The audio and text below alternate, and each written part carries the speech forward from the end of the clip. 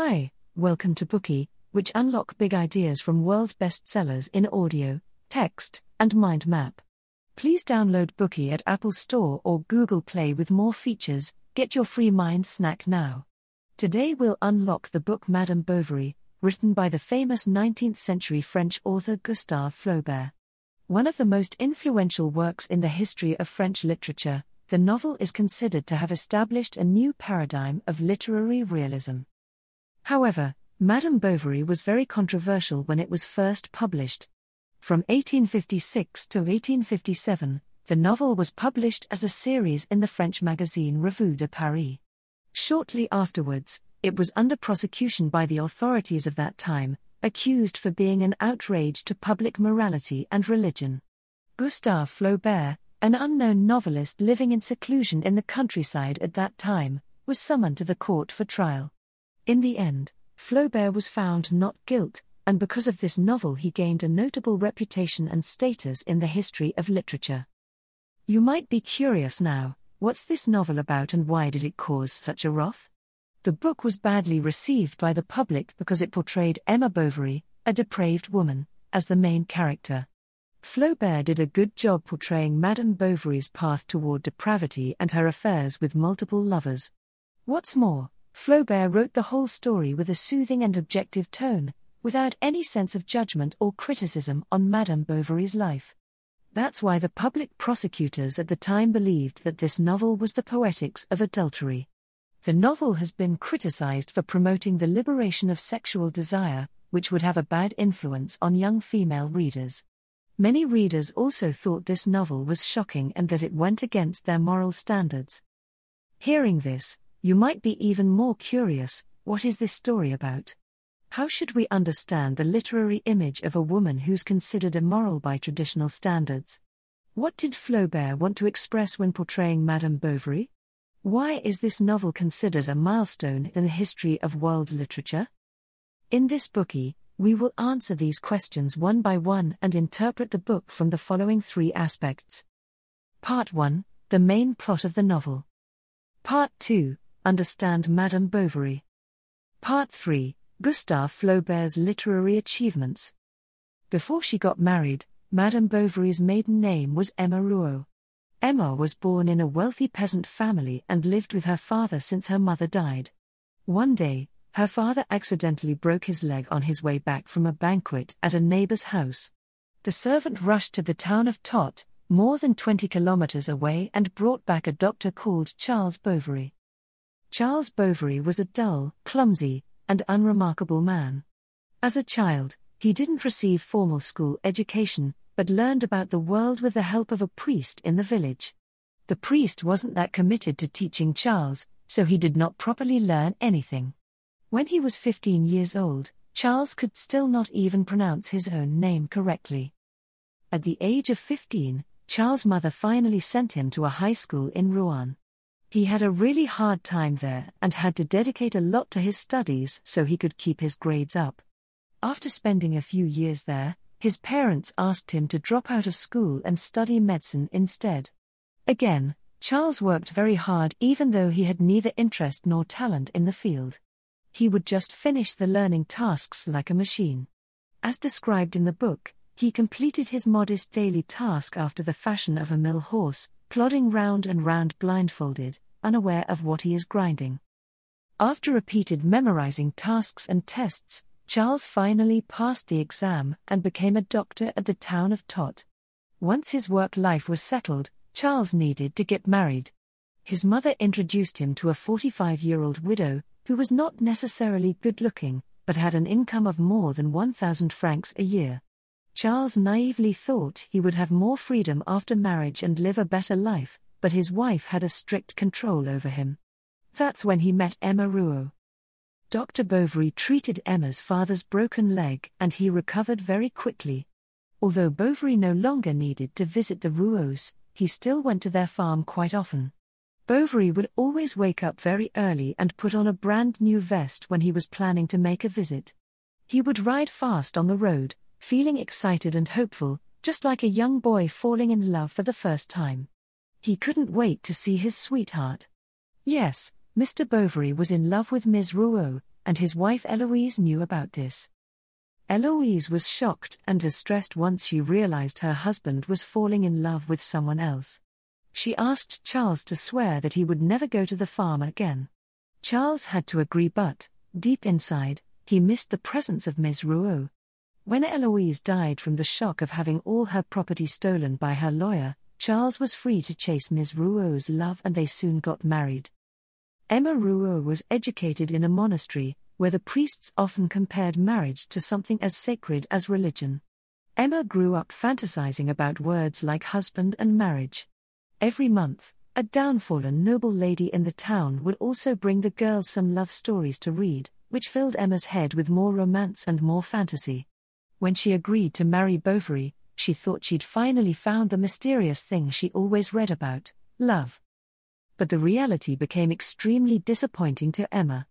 Her marriage life and her life in Tot were underwhelming. Her new home was a shabby and quite empty brick house. Emma spent her days repeating the same chores. There were no interesting people to chat with or exciting event going on around her. More importantly, Emma realized how dull her husband was. She thought that he talked as flat as any pavement, and that his ideas were so tedious that no one wanted to listen to them. He didn't know how to swim or fence, let alone fire a pistol. When she recited romantic poems to him, it felt like talking to a wall. With him, she couldn't find her sparks. Just when Emma was feeling despondent, life gave her an opportunity. A marquis invited the Bovarys to a party, and Emma finally got to experience the life she had always dreamed of. The noble lords and their sons were full of charm, the ladies were elegant and posh, and the ball in the magnificent castle didn't end until midnight. Now that Emma has seen what the wealthy life looks like, she can no longer turn back.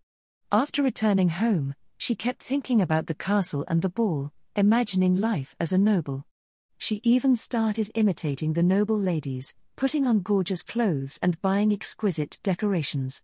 However, she still had to face her dreary husband every day. The unavoidable gap between reality and fantasy made Emma so depressed that she got sick. She had high fever and nonsensical talks. The doctor diagnosed her with mental issues and recommended a change of environment. Charles, who cared about his wife a lot, decided to move to Yonville. Yonville was as boring as Tot. Even so, Emma met Dupuis very soon after she moved there. Léon was a young man interning with a notary in the town, who planned to go to Paris to study law in the future. Like Emma, he felt that life in Yonville was extremely boring. He loved novels, music, arts, and dreamed of seeing shows in Paris and the captivating sceneries of Switzerland. When Emma and Léon were together, they always had a lot to talk about. Soon, the two fell in love with each other. Léon wanted to tell Emma how he felt, but couldn't bring himself to do so when he was with her. Emma also fell in love with Léon, but the more she became aware of her love, the more she repressed it. She spent a lot of time caring for the house and her children, and managing the maids. She also went to church more frequently than before. Seeing Emma so devoted to her family, Léon felt that their love wouldn't lead to anything, so he left Yonville for Paris. After Léon left, Rodolphe Boulanger entered Emma's life. He was a single man who owned a castle and 2 farms, and had played around with many women in the past. He even had a mistress in Rouen. Rodolphe fell for Emma at first sight and was determined to conquer her heart.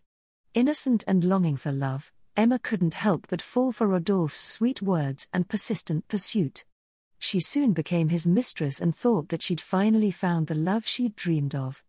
In the mornings, after Charles went out for work, they usually met at Rodolphe's castle. In the evenings, after Charles fell asleep, they would meet again around Bovary's garden.